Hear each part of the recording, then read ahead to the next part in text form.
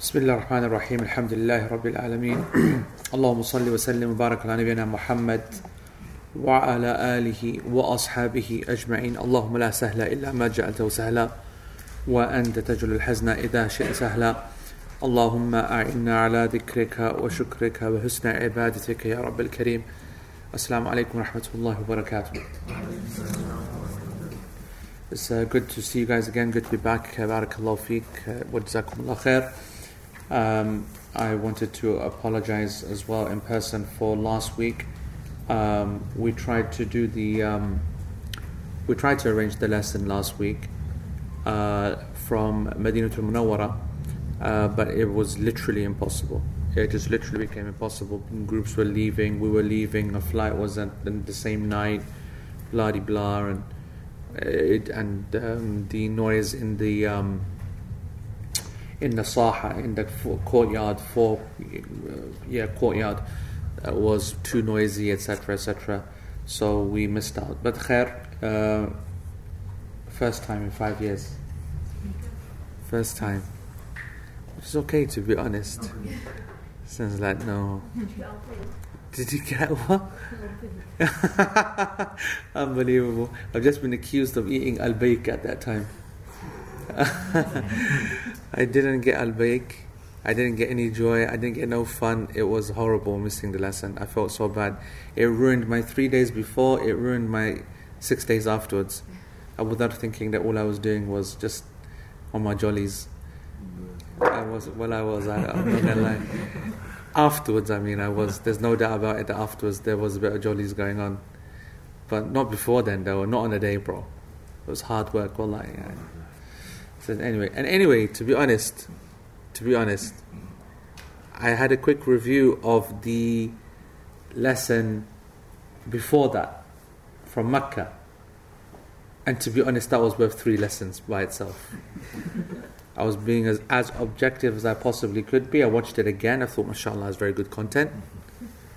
And then at the end, when I said, right, that's enough, suddenly I was like watching myself. It was like an out-of-body experience. I was looking, and suddenly I went all weird, and I said, let me do you guys a favor or something like that. That's what I did. And then I reached across, I picked up the camera, and I gave them a guided tour of the haram.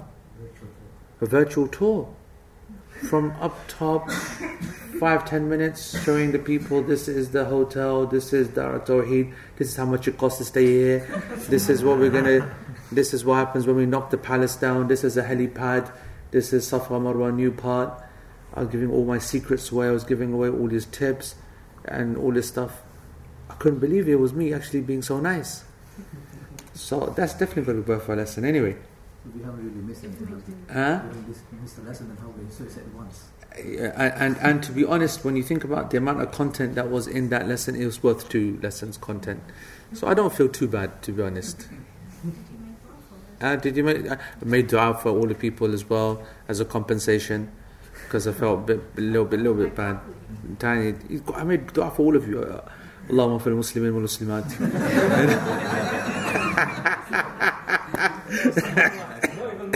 Not even mu'minin. No, because that requires some extra gift or something. That's an upgrade. That's an upgrade. No, I had to pay for my upgrade, so I was going to upgrade you lot. Yani from Muslimin to mu'minin. What do you think this is? Ain't charity, bro. You got to earn your position. What do you think this is? Right? Okay. So anyway. What happened when you missed LP this week? What happened? Oh, really? Yeah. I need to remind you. Oh, right. Well, that's also true. I had a horrible time getting home. And Shazad is trying to make out that maybe this is what happens when you miss the LP. Try it again, we'll find out. I'm not, well, you know what? If that's what happens, it took me 2 days to get home, by the way. 2 days to get home because of this nonsense rubbish in Istanbul. Were you traveling PIA? I felt like I was traveling PIA, I tell you that much. The airport felt like it was PIA. But anyway, alhamdulillah. But if that's what happens if you miss a lesson, then I promise not to miss another lesson ever again. I was just talking about the Haagen-Dazs not being available in Oh, right. See, look where Shazad's mind is. Look where our mind is, and he's talking about ice cream. Subhanallah. Subhanallah. We're talking about having the worst time ever, and his mind's obsessed with ice cream. Can we do a lesson today? Or, I mean, do you have any intention for a lesson? wanted to break this week as well. Acha, theek hai. Right, okay. So, I should say to you guys that obviously I was away on Umrah. May Allah subhanahu wa ta'ala accept it from all the people who were there. Jiva also was there, mashallah, and quite a few people from the UK, but the majority were from abroad. It's a very recommended program if you got the monies, because it's not cheap. Okay, it was like $2,000 odd. It was called the Blessed Voyage, meaning like the December one. But it was some serious stuff hooked up. I see some things. I'm a basic kind of guy. I'm a Manji Bisra guy. We saw your Manji Bisra. No, wait a minute. I'm a Manji Bisra guy. Am I a Manji Bisra guy or not? Am I a Manji Bisra guy? No. I'm not I'm a diva. Guess when the Husseins have just labelled me as a diva. Khalas, job done. I'm a Manji Bisra guy. I keep it simple. My Umrah in April is a simple one. It's like 1,200-1,300 quid, basic yani. Even the hotel's not too bad, but I will try and find a night where we can sleep outside so that you feel the Manji Bisra style. Yeah. But this was not Manji Bisra package, bro. We kept getting hooked up after hooked up. Best hotels, best rooms, haram everywhere, and people just coming and doing amazing ajib things, and we had dinners in Arafah. Can you believe that? Unbelievable. Unbelievable.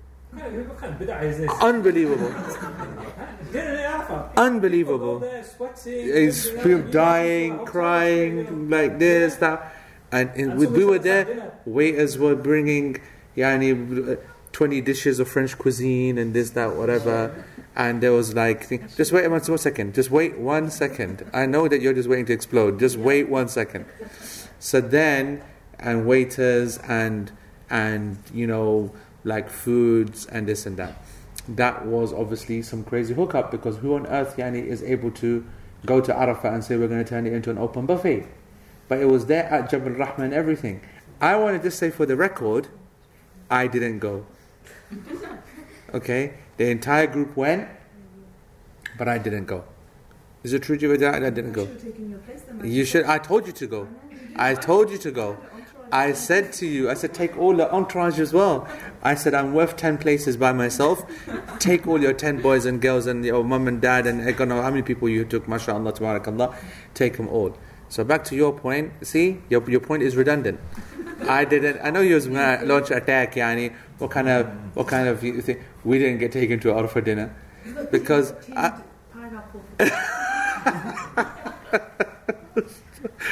Astaghfirullah, that's true. We were given breakfast that had tinned pineapple. The tinned pineapple wasn't a problem. The tinned hummus was a problem, though. Tinned sweet corn. How does a sweet corn come? What kind of pack out question is that? Sweet corn's better come tinned. How is she going to give sweet corn? Yeah, but hummus I get. I don't know what happened in Hajj package, but on some of the mornings or every morning, I'm not gonna lie, I didn't touch a single one, but we were given hummus in tins. Yeah, I think you had to open the tin, and there's no spoon there to spoon it out, so the croissant's got to go. That's Manji Bisra package, you see? Croissant with hummus. Is that like haram? Yeah, we've got a French guy here. Yeah, I mean, literally took it personally that I mentioned croissant and hummus. Oh my God, I'm sorry. Well, like, it was bid'ah hardcore. I know there's certain things you can't. It's like having naan and rice. What's wrong with that? Some packs here, if you do that at a table, they kick you out. Not a single pack in his right mind would ever. Every single pack household puts rice on, and they always have a few naan. How about that? Eating. The rice with the naan. Yeah. Yes. It's more of an Afghan. Standard, yeah. You've been seeing the whole kind of Gora pack flex, you know what I mean?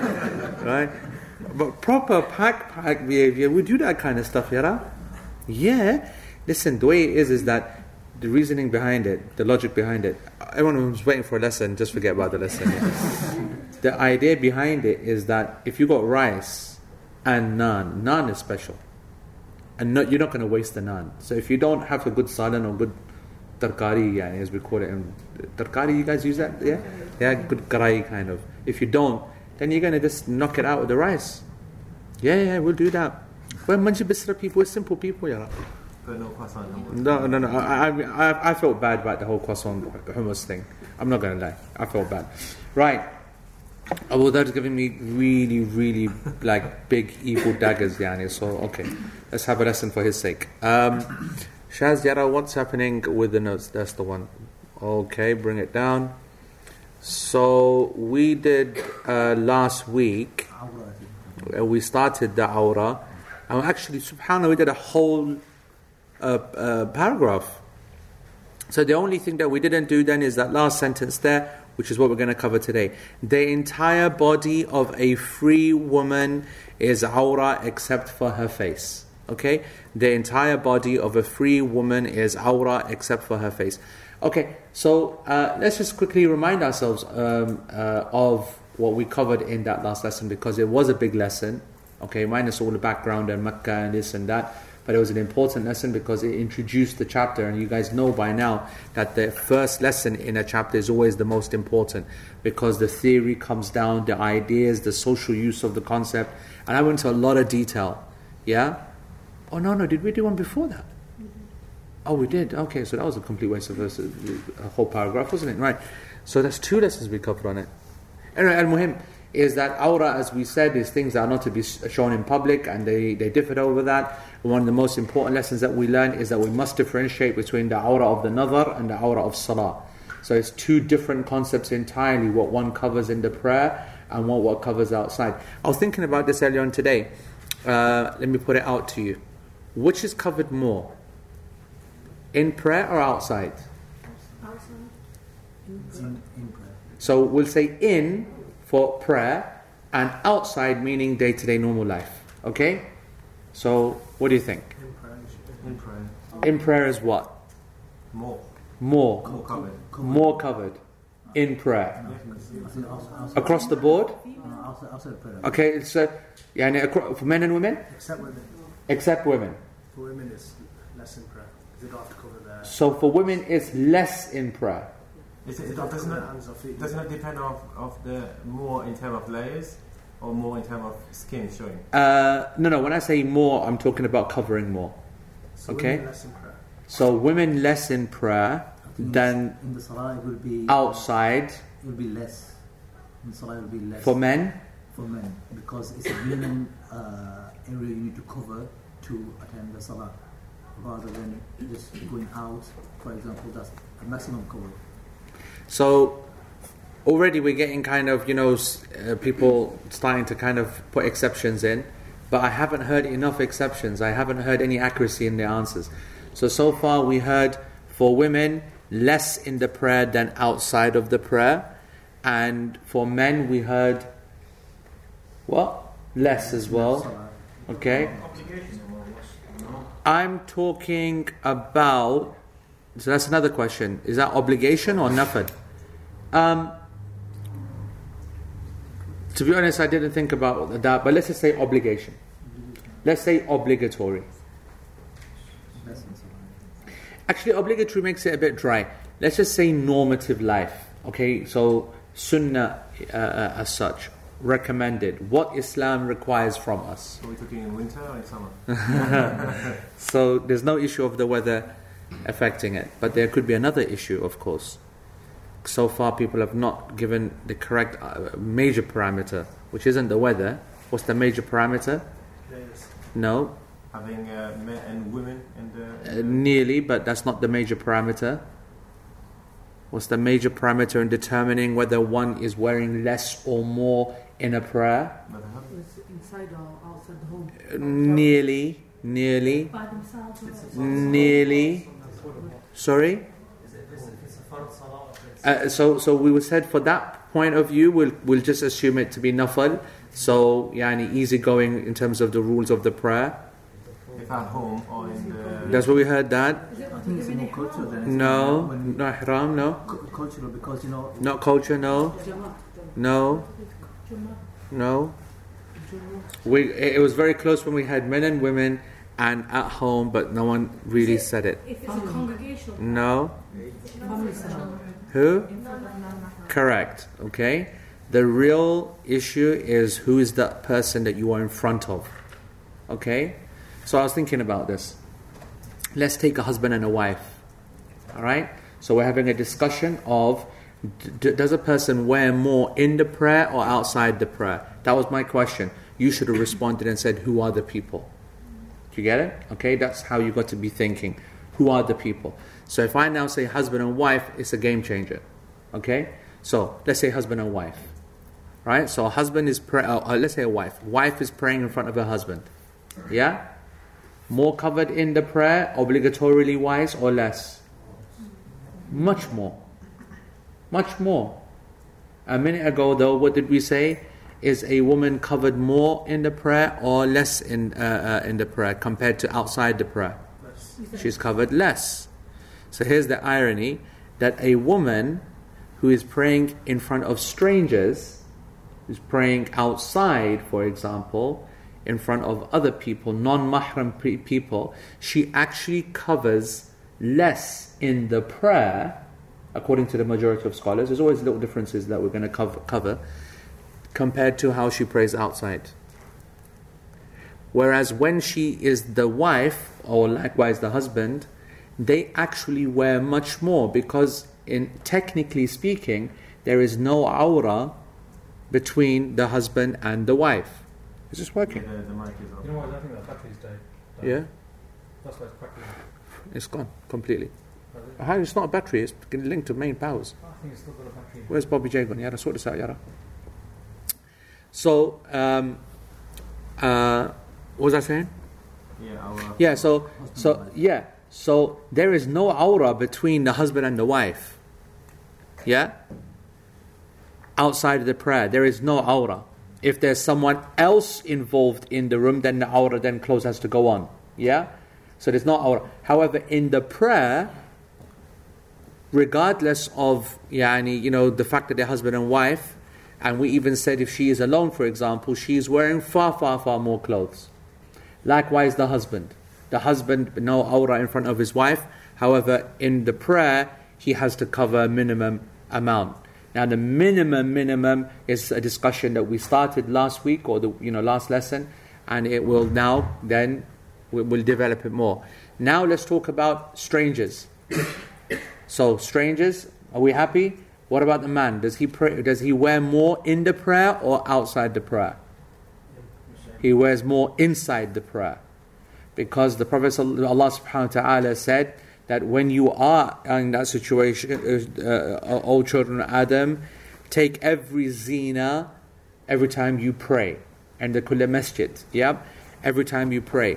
That phrase has not come down and been narrated so strongly for normative life as it has been for the prayer. Because the prayer, as we discussed before, is a presentation to Allah subhanahu wa ta'ala, whereas outside of the prayer, it is just to normative people. And there has to be a difference. Sheikh Muhammad Mukhtar al-Shankiti, okay, we've discussed this before anyway, but people who pray in their pajamas, I think we discussed that a couple of weeks back, right? Okay. Sheikh said that, like this kind of style thinking, cut sleeve, this kind of cut sleeve, he goes, unacceptable to pray like this. Unacceptable. Now, I think that him being accurate, what he means, some of the Arabs, what they do is that they actually sleep in these. Okay? Some of the Arabs, as part of their culture, they sleep in these. Okay? Whereas us Paks who wear them, we don't sleep in them, do we, generally? We kind of wear them around the house for easygoing kind of, I noticed that. The more that I lived with Arabs, they actually sleep in them more than certainly other cultures. And I think that's his point. And I think that's important, an important distinction, because when you hear scholars criticize that, I think what they're actually criticizing is laziness, smell, creased, that kind of thing of an appearance, not necessarily the style of a particular clothing. Okay, and we're going to be obviously talking about that a bit more today. So you see, I just want you to understand that there is an interesting dynamic. So for the woman, she's actually wearing less when she's in front of other people in the prayer as opposed to outside the prayer. Okay, outside the prayer, the scholars are very, very conservative when it comes to a female's clothing, right? And then when it comes to the man, in actual fact, technically speaking, he wears more inside the prayer than he does outside. Even though, as the question was mentioned, obligatory and not obligatory, what's the bare minimum?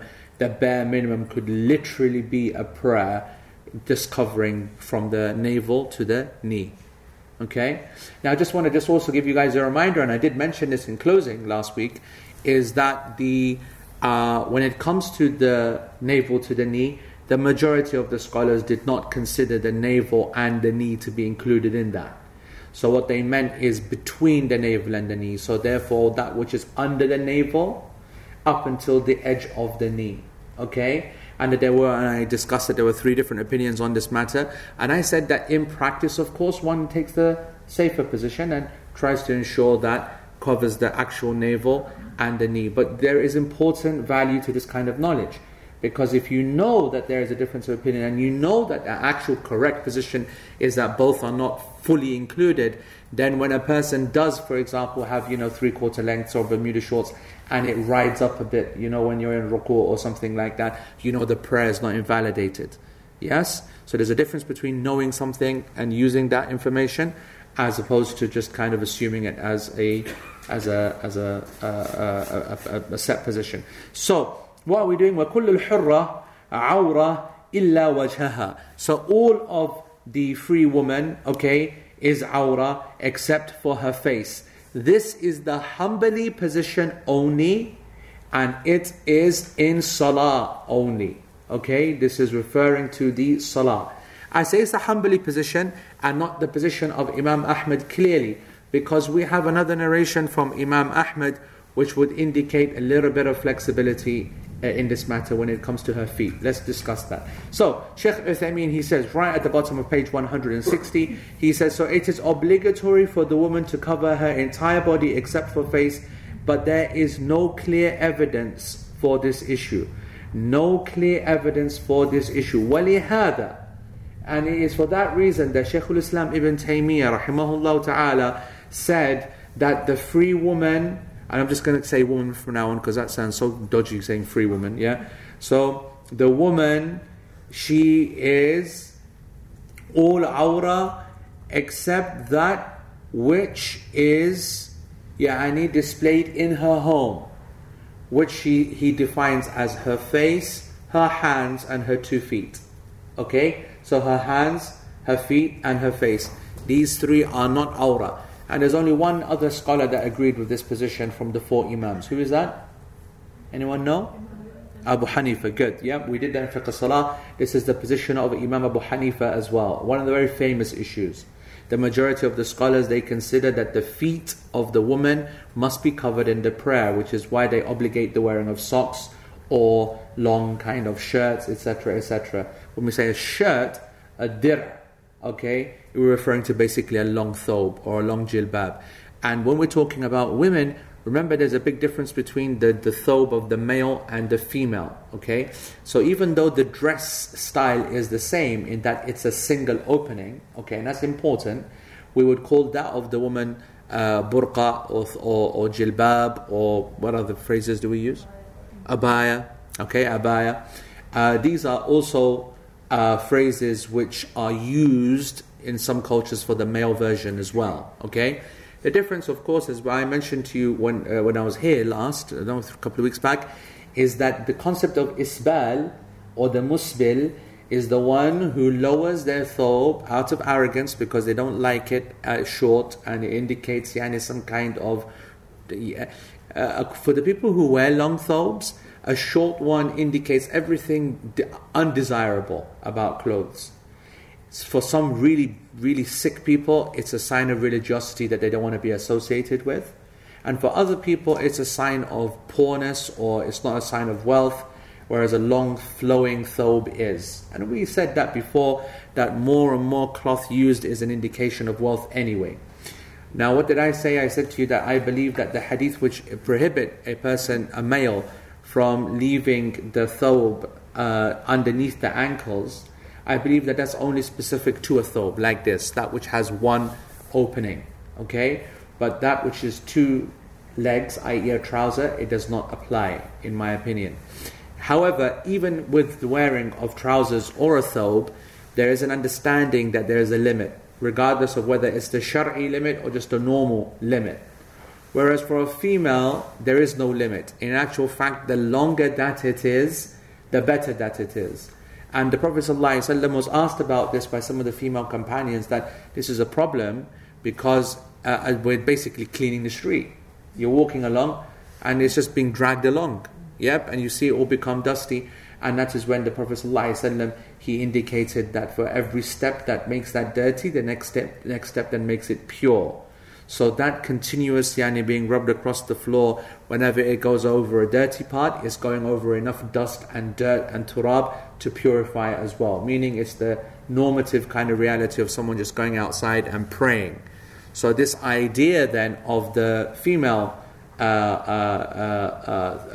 jilbab or abaya is that it's meant to be super long and super satir or sabigh,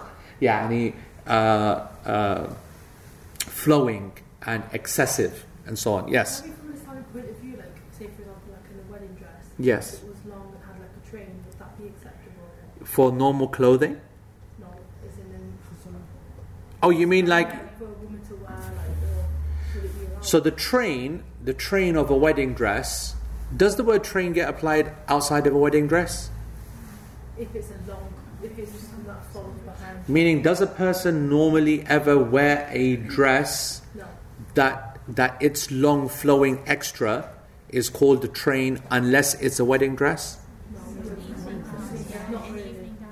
In an evening gown and in a formal kind of thing, yeah, you probably might have that phrase. So the idea is that this is permissible, of course, to wear, and this is the kind of idea that when it comes, obviously, the train where people are holding it and all this kind of nonsense, I mean, that's not right. That's a whole level of takalluf and israf and extravagance, which is not part of our sharia. But the idea is that it's overflowing. And we're going to be looking at one very famous narration, which is the narration of Salama radiallahu ta'ala anha. Okay, but we'll come to that in a second. Anyway, so what did he say, Shaykh al-Islam? He said, وَقَالَ إِنَّ النِّسَاءَ فِي أَحْدِ رَسُولِ اللَّهِ عَلَيْهِ الصَّلَاةُ وَالسَّلَامُ كُنَّا فِي الْبُيُوتِ يَلْبِسْنَ الْقُمُصِ وَلَيْسَ لِكُلِّ امْرَأَةٍ ثَوْبَانٍ. That at the time of the Prophet ﷺ, the women, okay, in their homes, they used to wear shirts, and they didn't used to have two garments. Again, we go back to this point of remembering context in all hadith and in all seerah. If you don't understand the context at that time, it becomes very confusing.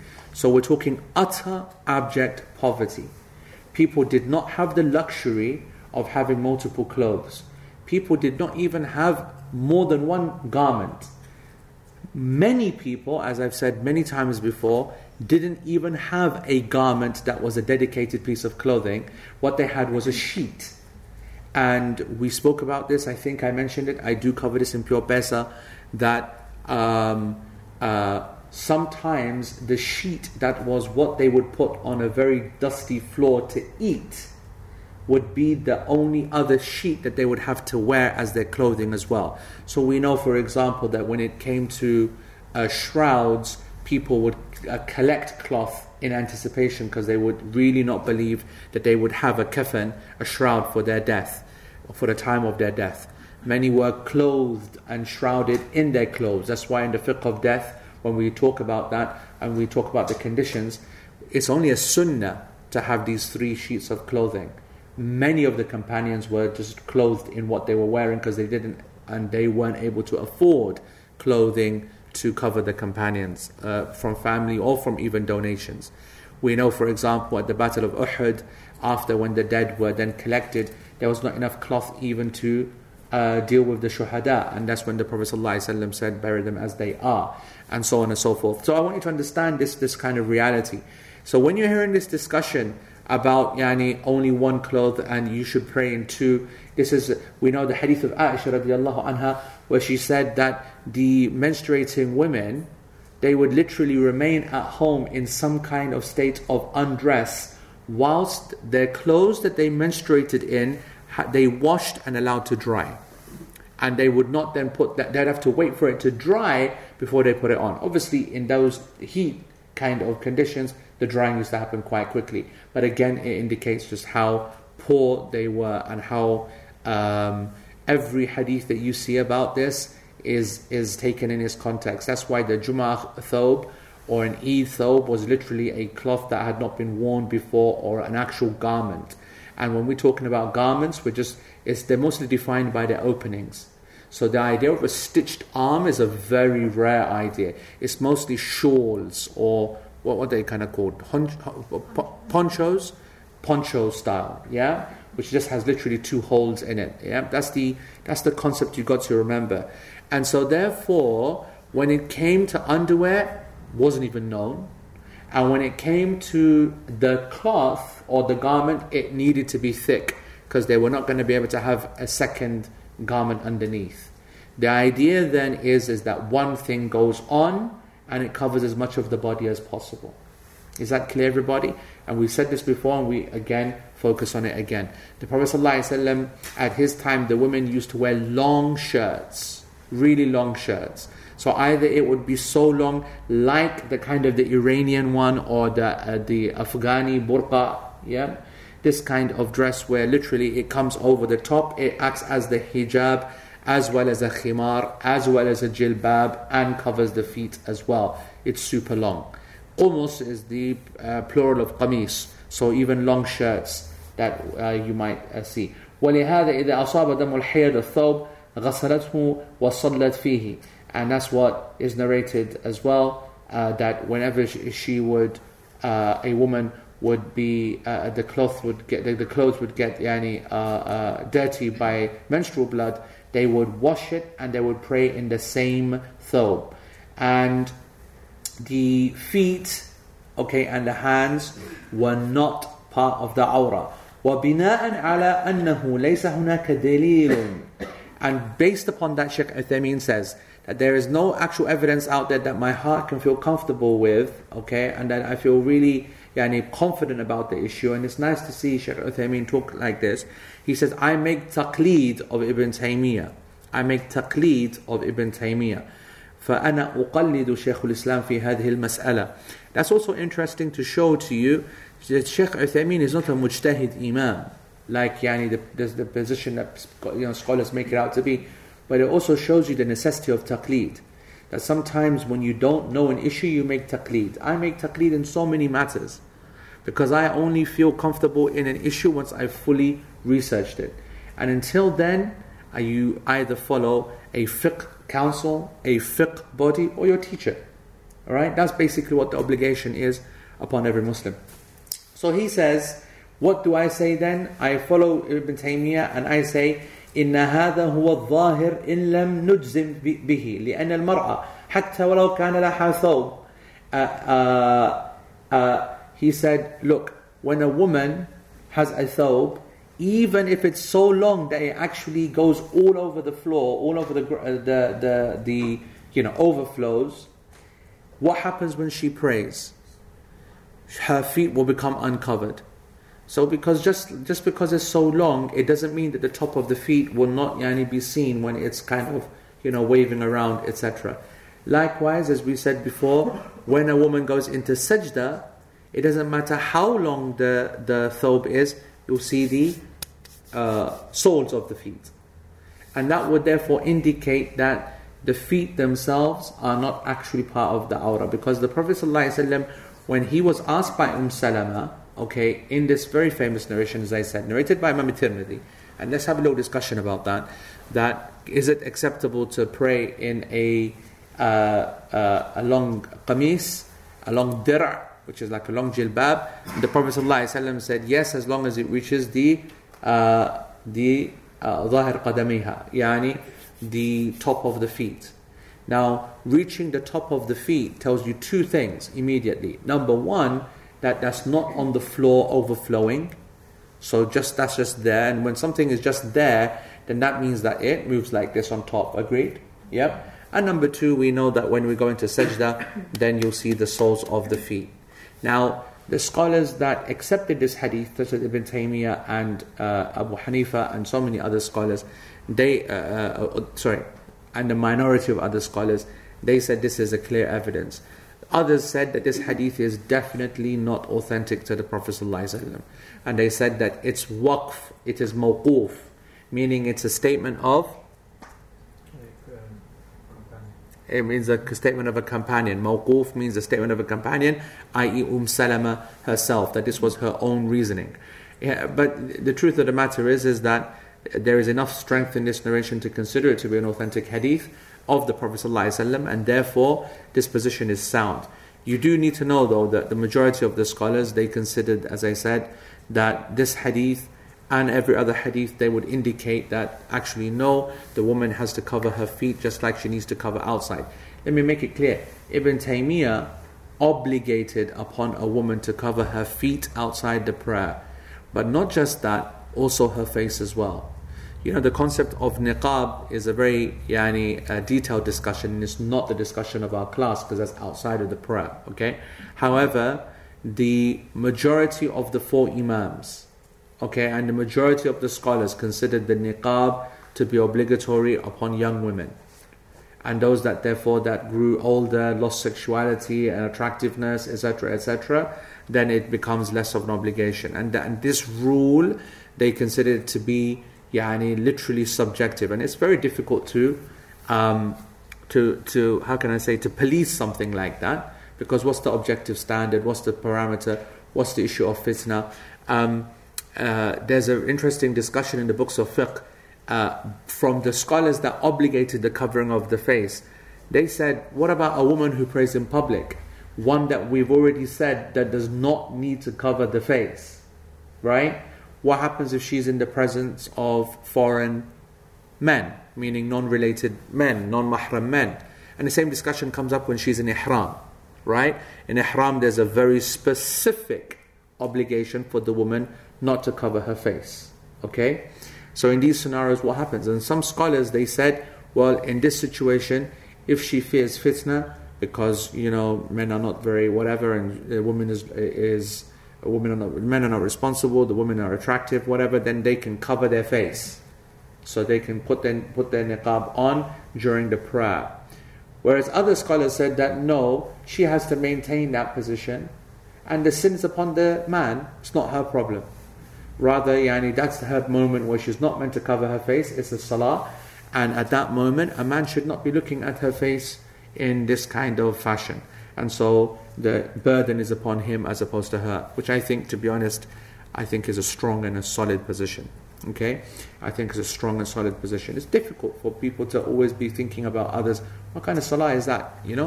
Woman is trying to pray, and what she's instead thinking about is who's watching and who's looking and who's watching and who's looking and up. You can't mess around with your niqab all day whilst you're praying. Yeah? So then what the Shaykh then therefore says is that so when she makes sajda, her feet are going to become apparent.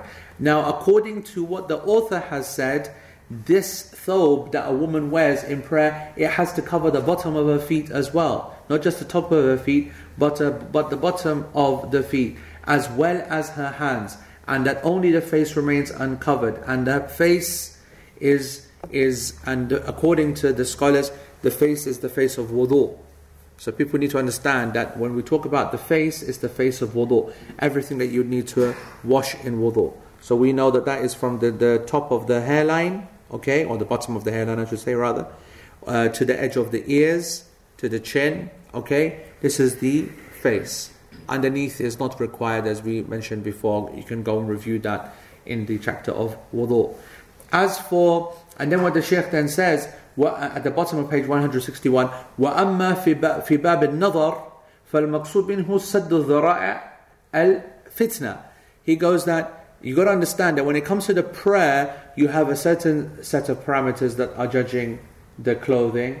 But outside of the prayer, or when it comes to looking upon one another, then it's a different set of parameters. It's saddu dhara'i al-fitna. It is closing the doors to fitna. So basically, if we left it like that, it would be really nice and simple. Okay, we just want to close the doors to fitna. But the problem is that one person's fitna is not another person's fitna, right? It becomes messy like that. And that's why then scholars give blanket rulings and say that upon women that are menstruating or before the menopause, for example, they all have to wear the niqab and so on and so forth. And it's a long discussion about that. So, وَيَجِبُ عَلَيْهَا سِتْرُ الْوَجْعِ عَنْ غَيْرِ الْمَحَارِمِ وممن يرى وجوب ستر الوجه شيخ الإسلام وكذلك يرى وجوب ستر الكفين والقدمين للمرأة بناء على أن العلة الافتتان بخلاف الصلاة فالمقصود أخذ الزينة. See, here's the thing, right? He said that the scholars, including Shaykh al-Islam ibn Taymiyyah, they said the illah in these two realities is different. In salah, it's about beautifying yourself to the maximum best way possible for Allah subhanahu wa ta'ala, and it's prayer for Allah subhanahu wa ta'ala, and therefore it's not done with the face covered, etc., etc. Whereas for in normative life, the illah behind clothing entirely for men and women is to reduce fitna. So we're going to have a little chat about, for example, the issue of the awrah for men, and what is the reality behind that? What governs the awrah for men? And what is the reality in terms of clothing? So meaning that for both men, and obviously we always focus upon women when it comes to dress. I don't know, it's just our obsession. But the truth of the matter is that back in the earlier societies, the male issue was probably a more kind of like, not relevant, but more kind of controversial. Everyone understood women very easily that, they need to be covered and, that's fine. But there was major threats of homosexuality, okay? Back in, not just back in the day, but obviously now as well. But there was a very big focus on young boys, okay? And exactly how much they should cover or not, okay? So this goes back, what I want to talk about now a little bit is the issue of the awrah of the male being from the belly button or the navel to the knee. Is it the thigh? Is the thigh included or not? You'll be surprised to know that actually, as Ibn Hazm said, the majority of the mutaqaddimin, meaning the early scholars, the early scholars, meaning the Salaf, they only considered the private parts, okay, to be the actual awrah. There's always been this discussion. Is it the private parts, the su'atihima, okay, the actual front and back, okay, or is it more than that? There's so much discussion. There are a number of hadith that talk about for example, in al-fakhd awrah. The Prophet ﷺ said that the fakhd, the thigh is awrah. That's been narrated from Ibn Abbas and from Ali radiallahu anh, and from a number of companions. However, upon further study, every single narration that states that the awrah, that the thigh is awrah, is weak. Every single narration. So this is a very interesting point. Okay, the second, then the next point that would be then said, okay, al-fakhdu awrah, also narrated by Imam at-Tirmidhi, and it has Abu Yahya al-Qattat, and he is da'if, and so on. Nearly every narration, virtually every narration is weak. Then the scholars that said that the awrah is, that the thigh is not awrah, Ibn Hazm led that call. He mentioned that from the Salaf. We know this is the clear opinion of Imam Malik. Okay, we know this is a narration from Imam Ahmad as well. Okay, what was their evidence? Here's something interesting for you guys. In the Sahihain, in Bukhari and Muslim, we have a hadith where Anas radiallahu anh was riding with the Prophet sallallahu alaihi wasallam, okay, on his horse, as they were going to Khaybar. And Anas radiallahu anh, he said, I saw the thigh of the Prophet sallallahu alaihi wasallam, and because I was very, very close, my leg touched the thigh of the Prophet sallallahu alaihi wasallam, and he did not mention anything. There are a number of points there. The Prophet sallallahu alaihi wasallam is super aware of his body and the rulings concerning it. He did not cover his thigh. Number two, it is not permissible for anyone to touch the awrah of another person. And so therefore Anas touching the thigh of the Prophet ﷺ would not have been allowed if it was awrah. Those guys, they responded and said Anas was still a young boy. We respond and say he was not as young as, it wasn't when he was 10, this was later. So he was still old enough, okay? However, we can leave that for debate. Another hadith which is interesting, this hadith is narrated is 145 in the first chapter of Bukhari. We have another narration in Sahih Muslim, hadith number 2401. Very interesting hadith narrated by Aisha radiallahu anha. The Prophet ﷺ is lying down in his room. Aisha states that he was lying and relaxing and his thigh was uncovered. His thigh was uncovered. Abu Bakr as-Siddiq radiallahu anhu knocked on the door and asked for permission to enter. He came in. The Prophet ﷺ did not move, carried on chatting. Then Sayyidina Umar knocked on the door. Can I come in? Come in. And the Prophet ﷺ did not move and carried on chatting. Then who came in? Sayyidina Uthman radiallahu anhu. What happened? The Prophet ﷺ, what happened? He got up very quickly and he covered his thigh. So he straightened it out, whatever, and he covered his thigh. When they left, Aisha radiallahu anha said, can you explain to me what happened? Why is it that when Abu Bakr nothing happened, Umar nothing happened, then when Uthman came in, you did that? He sallallahu alayhi wasallam said, Ala astahi, should I not have haya from someone whom the angels have haya from? The angels are shy in front of Uthman and he can't even see them. Right? Think about that. He can't even see them and they feel shy because of the character and the power of Sayyidina Uthman alayhi salam. He goes, should I not feel the same? So what do we learn from that? That it's not obligatory, okay, according to this narration. Yes, the scholars that argued, they gave some, ideas here and there and whatever. I want to say something to you that Sheikh Uthaymeen mentioned. Not very strong, but I do like what he said. And I heard this before from some of my teachers many years ago. And I kind of got to say that it resonates with me. There's no doubt to just assume the safer position and say that the thigh must always be covered for a male. Okay? But then I think it should be now considered with a wider, more kind of accurate response. Age is very important. Okay? Sheikh Uthaymeen mentions at the bottom of page 100 and, not on 161, but he mentions later at the bottom of 163, something very interesting. He said that one of the big mistakes that people make, and I want everyone to listen very carefully to this, okay? One of the big mistakes that people make is that they see other people according to their own eyes. And that's a huge mistake. You must not be the judge of what you think is ethically right or attractively right. You must not be that person. You might be looking at a woman that you do not find at all attractive, but she's the most attractive woman in the world. You might look at a boy and see them like your son. A father can never normally see their son in a sexual light. But there are men out there and women, but men worse of course, that do see children in this way, right? There are young boys that are put together that see each other in this way as well, okay? Especially young boys, especially beardless and so on. These, when people read it, they read it in a kind of like a jokey kind of way, or not a jokey, what's the word? Dismissive kind of way. They think that this is kind of, the Arabian Nights, and this is naive, that's the word, naive, very naive. They think it's a different culture, whatever. It's not a different culture at all. We have these sickos everywhere, and we need to understand that the mind and the heart gets changed in certain scenarios. And if you don't believe that, then Allah subhanahu wa ta'ala himself told us about men who were literally desiring men. And this discussion about homosexuality is a very big one, okay? And, obviously with the kind of pressures at the moment that Muslims are under and Christians are under into not being able to present their beliefs, clearly, otherwise being seen as extremist. So that's now another problem. People are not willing to discuss this openly. But there is another issue as well here.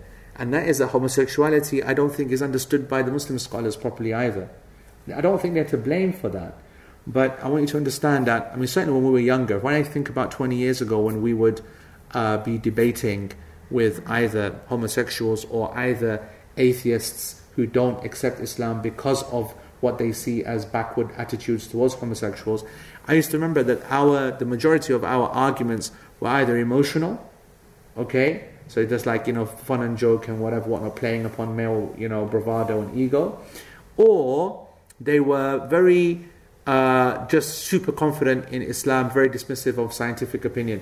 So, of course, we would never ever have entertained the idea that genetic mutation could possibly lead to that, right? There's that discussion out there that you are... this shows the nonsense of the discussion, because it changes from generation to generation. So back in my generation, okay, say 20 years ago, it was seen as a mutation, which by definition means you are ill. And that was the scientific community's kind of idea, or some of them anyway. Then, of course, it became completely politically incorrect to say that this is an illness.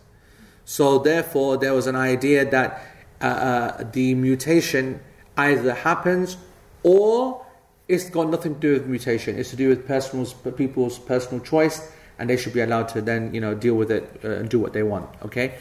What was our response, or the Christian response, or any kind of religious response? From the very beginning, it was always a case of, that's nonsense. It can't be any kind of mutation, because then it would mean that the blame is taken away from the person. And we know that this is a decision and a personal choice, life choice, and that people have got to take responsibility for it. 20 years later, my mind has definitely changed on the idea. My thinking has developed to where I believe that it could possibly be some, meaning that I'm not willing to dismiss it completely. There could be some research that could come out that could show that there could be some mutational form or whatever. Yeah. The reason I'm comfortable holding this position, which would have been anathema 20 years ago or 10 years ago, is because my conclusion doesn't change. Meaning, so what? And if there is a genetic mutation or there is a whatever, you are still obligated to control your desires. A mutation would do what? Or an illness would do what? Or a life choice would do what? It would mean that you would desire X. Well, guess what? You know what? Tomorrow they could say that there is a mutation of a gene that wants basically people to, that wants people to what? Well, that's extreme. Let's say have sexual relations with women outside of marriage. Shock horror. No, that exists. That's my point. Okay? They could turn around tomorrow and say the reason why people have this desire to do it outside of marriage or to have affairs or one-night stands or whatever is because there is a genetic mutation that creates a sexual overdrive that doesn't allow a person to be, hypersexualization or whatever. Yeah? So we'd say the same thing to this guy or this girl, right? Would say that this is your test and you got to control yourself. It's desires at the end of the day. So I'm just saying that this discussion has moved on. All right, it doesn't now. We don't need to restrict ourselves or worry about what the scientific community says. It doesn't change anything. It's like evolution. People, we were spending so many hours and days just trying to argue against the genetic reality or the scientific reality or whatever. The truth of the matter is that we could accept evolution tomorrow. It really doesn't change much. But to say that humans are evolved from an animal, that's a whole different point altogether and completely unacceptable, because it is from our creed that we were created and that Adam a.s. was created. So I just want you to understand the benefit of this point I'm making, that we don't need to run from science in any of the scenarios. Science is something which is right one day and right and wrong the next day, but we are not people who are afraid of the empirical method. That's the Christians who were terrified of that, not the Muslims. So even if they do prove and they find all the missing links to show that evolution is a reality between species, whatever, whatnot, or interspecies, it does not change the fact that text has made it very, very clear, let alone the fact that there's no evidence that something could become a human. Okay? The fact is that humans were created by Allah subhanahu wa ta'ala by His hand, and that's the end of the story. So, likewise with homosexuality, likewise with any kind of fitna that a person has. However, as a society, we are obliged to respond to minimize that fitna whenever it occurs. That's why the Prophet ﷺ, he separates between boys and anyone else, boys and boys, boys and girls, girls and girls, whoever, in their beds at the age of 10. Because at that age, the understanding is that people start to explore, they start to feel and touch others, and that is the time where then these kind of things can start to get out of control. It's also the idea why, as I explained in Protect This House, we encourage hijab on our girls at an age when it's not obligatory upon them, so that they can get used to the concept and the idea, and they can start protecting themselves from the general relaxed nature of not wearing hijab, the easier reality of life without hijab. So I want you to go back to this point of boys as well. There are now scenarios where boys are kept in boarding school environments, madrasa environments, going away, and they do become a source of fitna. Saying all of this ties into the point of the thigh. If there is anyone that people are afraid of, or there are people, or we're living in a time where people are not to be trustworthy, the clothes get thrown on. Everything gets thrown on. Simple as that. Okay? We don't want to then see girls wearing minimal clothing, or boys wearing minimal clothing, etc., etc. If the society is a very, very bad one at a very, very bad time, like now, then we tell our brothers and our sisters to wear maximum clothing. Okay? And then likewise, we also need to be politically astute as well. These are cultural factors that we just talked about and societal ones, but there are political ones as well. It might be that, for example, in a certain country at a certain time, to wear the black abaya or whatever is causing just too much of a problem. It sticks out too much and it causes too much of a risk, amongst Islamophobic incidents and whatnot. So this is a time where we say, well, okay, black is a demure color which ticks all the boxes in terms of desexualizing the female body, but maybe in this culture we will allow colorful type of clothing which we do not consider to be that which is flirtatious and so on and so forth. Or for example, we might consider the wisdom, for example, of if people are being charged and fined for wearing a niqab, then we say that it's permissible for you to remove the niqab, especially with the evidences that would suggest that the niqab is not obligatory. Okay? So there are certain things and parameters that you play with. People would never say to a woman, take off her hijab. That would be a regressive move, beyond Islam and beyond wisdom and beyond politics. Likewise, we would not then say to, in the aura of a young boy, whatever, something extreme as well. Now, I want to summarize a point that I think is interesting.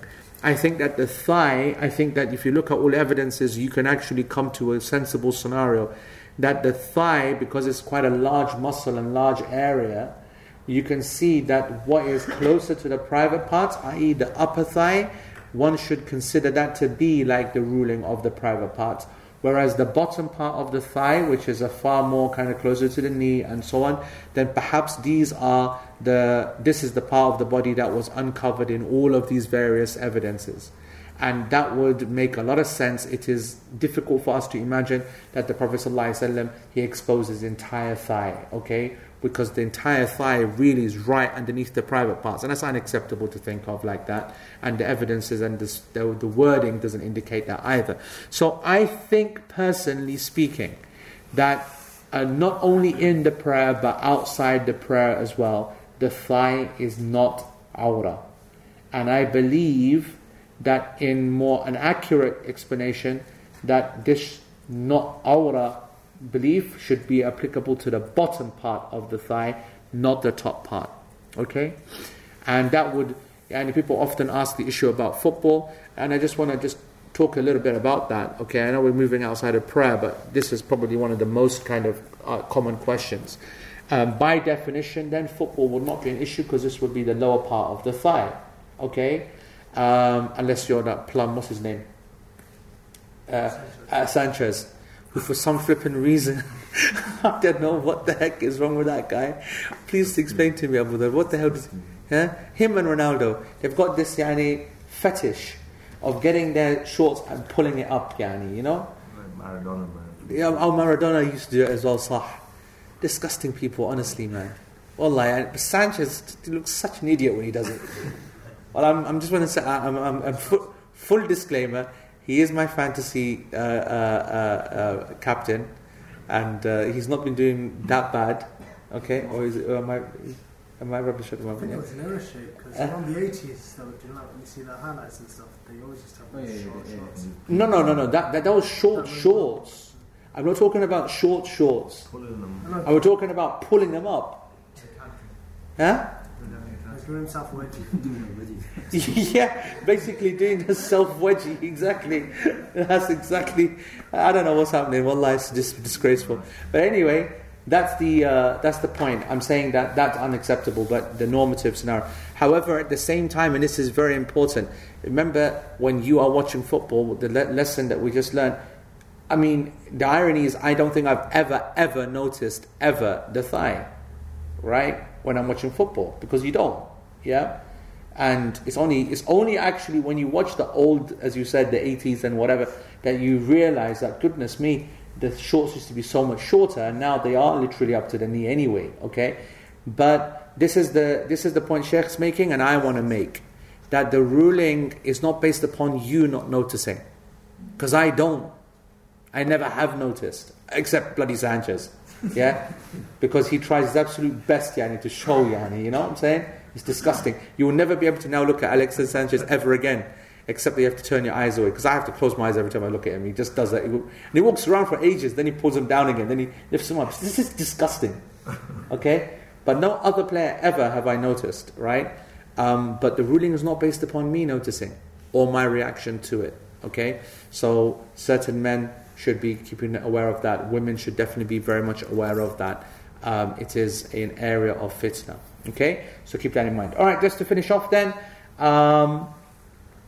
what does and he mentions just so just to cover all the bases, Sheikh Uthaymeen on page 162, he goes, there is a narration from Imam Ahmed that the awrah of the man is only the private parts, okay, and that's narrated from Insaf, and he also said that that's the case whether in the prayer or outside the prayer. Okay, so lakin Shaykh al-Islam rahimahullah, he refused that. He goes that it must, the thighs must be covered, okay, the thighs must be covered in the prayer, and he is very, very strong upon that. وهذا الذي ذكره هو القول الراجح المتعين، ولهذا كان الصحابة رضي الله عنهم إذا كانت عليهم أزر قصيرة يعقدونها على مناكبهم حتى لا تنزل. I just want you to know that whenever you saw the companions, they were always trying to cover the majority of their body. Okay, so even though we know that the Prophet ﷺ said that don't any of you pray except that you put something over your shoulder, that's why when Jabir came and said to the Prophet ﷺ, what do you think, I covered this 2 weeks ago, of this, he said that if it's big, then cover the top part of your body, and if it's tight, then the bottom part. What does this narration mean? I hope you understood what it meant. It meant that if it's so big that it covers the entire part of your body, then you start by covering the entire part of your body and the bottom part. That's what it meant by wrap yourself around in it. But the idea is that if it is only small and you can't cover the rest of your body, then it's important to cover the bottom part. Do you get what I'm saying? So it's a priority game. The whole body gets covered. If you can't, then 2 shoulders. If not, then 1 shoulder. If not, then the entire body from the top down in one way. If not, and it all goes right down to the bottom, then it is technically possible to pray by just covering yourself in a big towel, navel to knee. And then, even then, Malik and Imam Ahmed and whatever, and a few other narrations would indicate that even if some of the thigh was showing when you went to sajda or ruku', then that would still be a valid prayer as well. Okay? And what else will we say? So Sheikh says, so therefore, in principle, we should cover the thighs regardless, because that is taking zina. No one would ever consider that to, no one would argue that to show the thigh is obviously not very maru'a, it's not chivalrous, it's not respectable behavior. And we've got to have respect, yani, for our clothes, okay, and our bodies. And I just finished with this statement from Shaykh al-Islam. He says, and it is haram to look at a young boy that one is fearful of fitna from. إذا تمتع الإنسان بالنظر إليه أو التلذذ, okay, especially if they feel some kind of desire, لأن هذا شر, this is a major evil, and how many of these kind of looks have fallen into the hearts of people and led to catastrophe, as Imam Ahmad himself said in Al-Insaf. Okay, so I think we'll call it there because that was quite heavy, and I know people are tired. OBJ has knocked out at least twice. Abu Dhar knocked out about 3 times. But it's amazing to watch someone fall asleep when they're sitting. It's amazing. It's like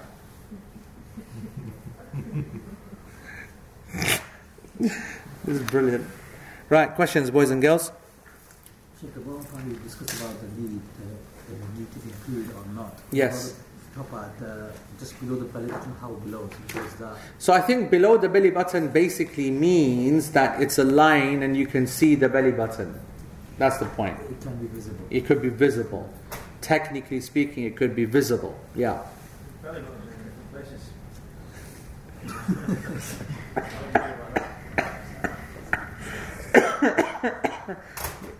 Please elaborate, Usman Sahab.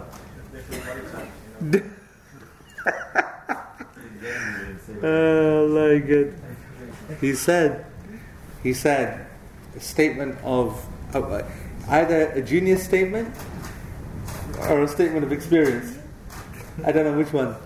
He said that the belly buttons different places on different people according to body type.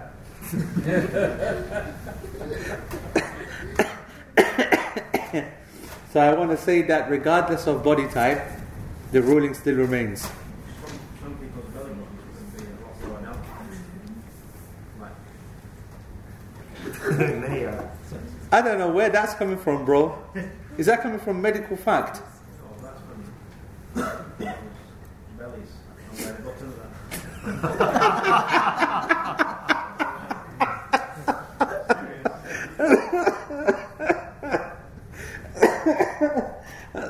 I got no idea.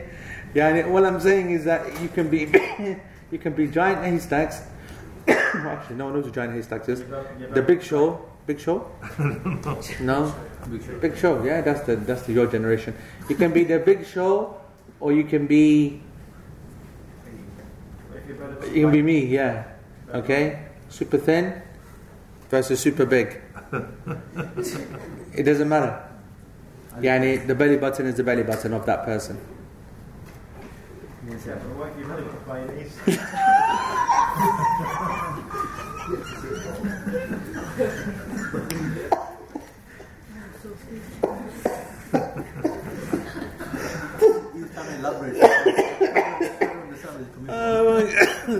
I now get it. I now understand what he's saying.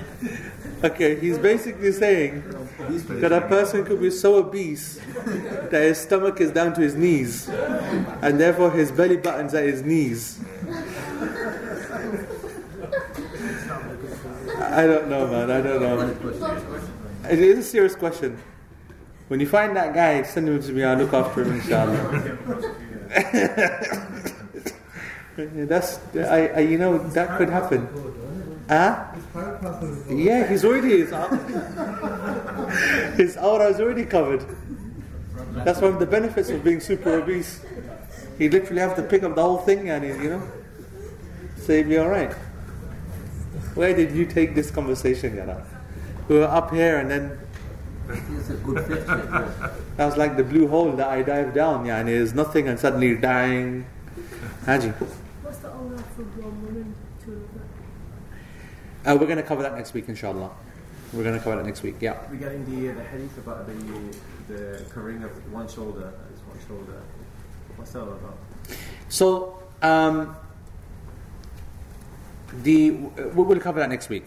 No, the actual text is next week, so it's best that we cover it in the text. How high should the bottom towel be worn in ihram?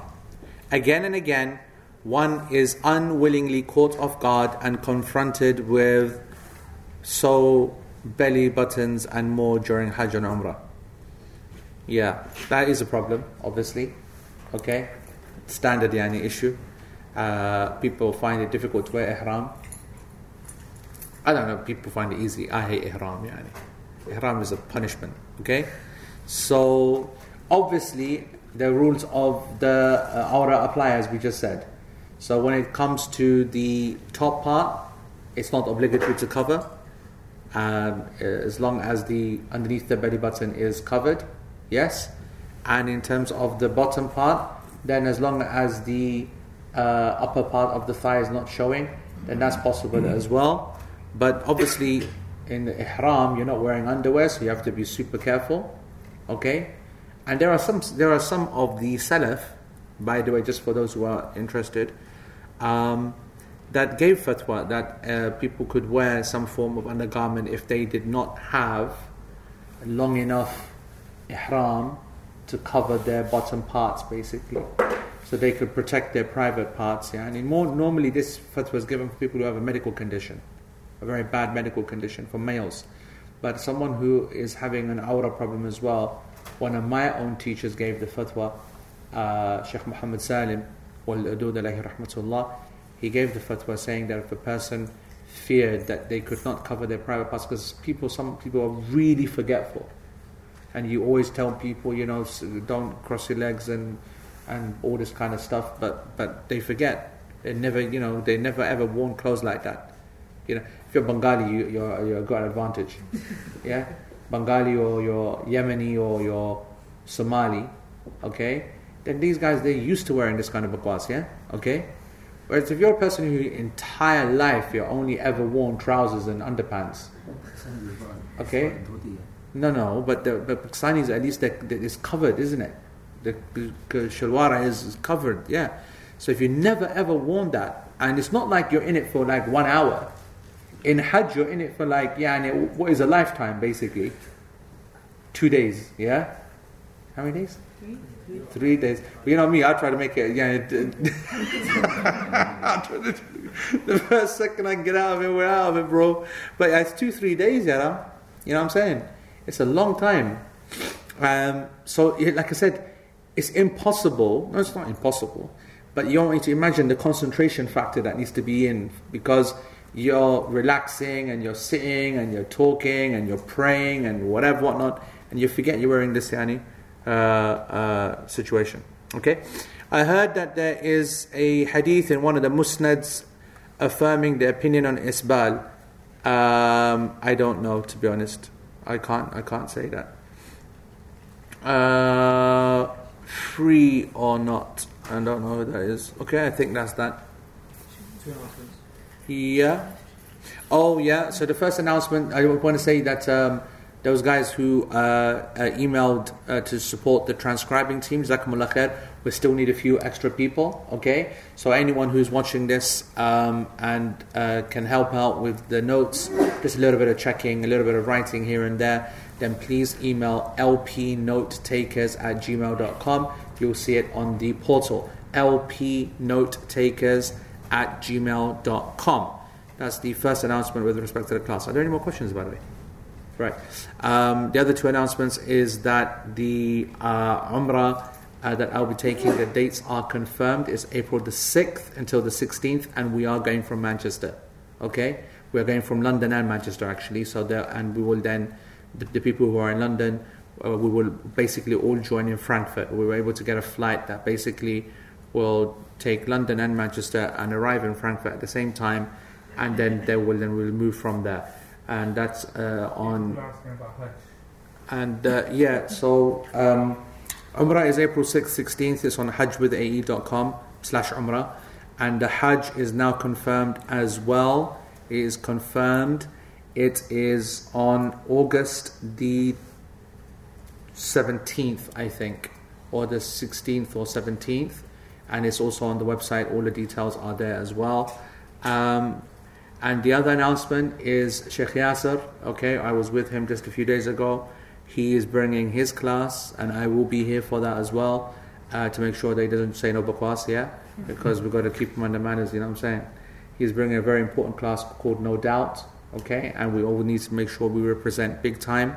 It is a very important class, of course. It's dealing with most of the difficult issues that folks are kind of asking about with respect to identity and iman and all this nonsense that happens out there in life these days. That's February the 11th. 10th is a Friday, 11th and 12th. Okay, so it's a single weekend class, BMHC. So it's at BMHC, it's going to be a big gig, okay? So let's make sure that we're all there for that. And tickets are obviously available everywhere in the normal kind of sources. Now, folks who are listening to this, I can tell you with almost certainty, those who are obviously Liverpool and other sites, but Bradford and Birmingham, folks, I can tell you that this class will not be taught by Sheikh Yasser in Bradford or in Birmingham anytime in the next 3, 4, 5 years. And I don't think it will be taught. That's from what I know. Okay? So if you are in these cities or you are in London, because it's definitely not going to come back to London, there's one more possibility, and that is maybe in 2 years' time it might go to Scotland. That's the only possibility. So if you're in Birmingham or Bradford or anywhere of the rest of the country, then this is the last time that you'll get it in the UK.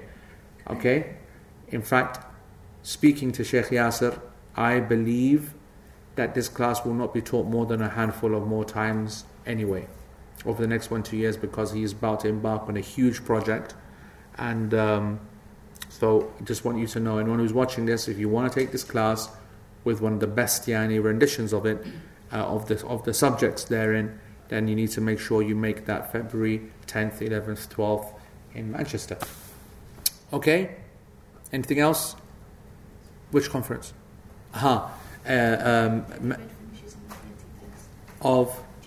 Ajib. So the final announcement, you might have seen and heard that we're having a conference which is being organized by a group of folks, okay? Al-Maghrib are involved, Mend are involved, Bayina involved, Yaqeen are involved. It's a joint kind of thing, and it's happening on April the 22nd and April the 23rd, and it's going to be in London, central London, and it's going to be in Yorkshire, which basically and the reason is very simple. The venues are not being mentioned because everyone is out to try and cancel this. That's why. Okay, simple as that. Okay. It will be somewhere near around Bradford, not far from Bradford. Okay, and they're big venues, and it will be very busy. And there's already been a couple of thousand tickets already gone. There are not that many left, especially the one up here. Let me just make that very clear that this one is nearly gone. Okay, because I've just seen they had to reduce the capacity. The speakers, I will be speaking, and Omar Suleiman will be there. Yasser Qadi will be there. Nu'man Ali Khan will be there. Peter Oborn will be speaking. Shanaz Banglawala will be speaking. There's another female scholar as well who will be speaking. And Tariq Ramadan is also there. And there's also a few other speakers as well. It is called Losing My Religion. That's me in a corner. Abu Dhar is the really naughty guy here. Yeah, you see that? He started singing. Look at that. Yeah. So anyway, that's what's going to happen. So don't forget that. Now the key I was going to say is that the prices are discounted at the moment, and they go up. This will definitely sell out, by the way. So I'm just making you clear. January the 31st is the deadline for the thingy, for the early bird price. Then it goes up.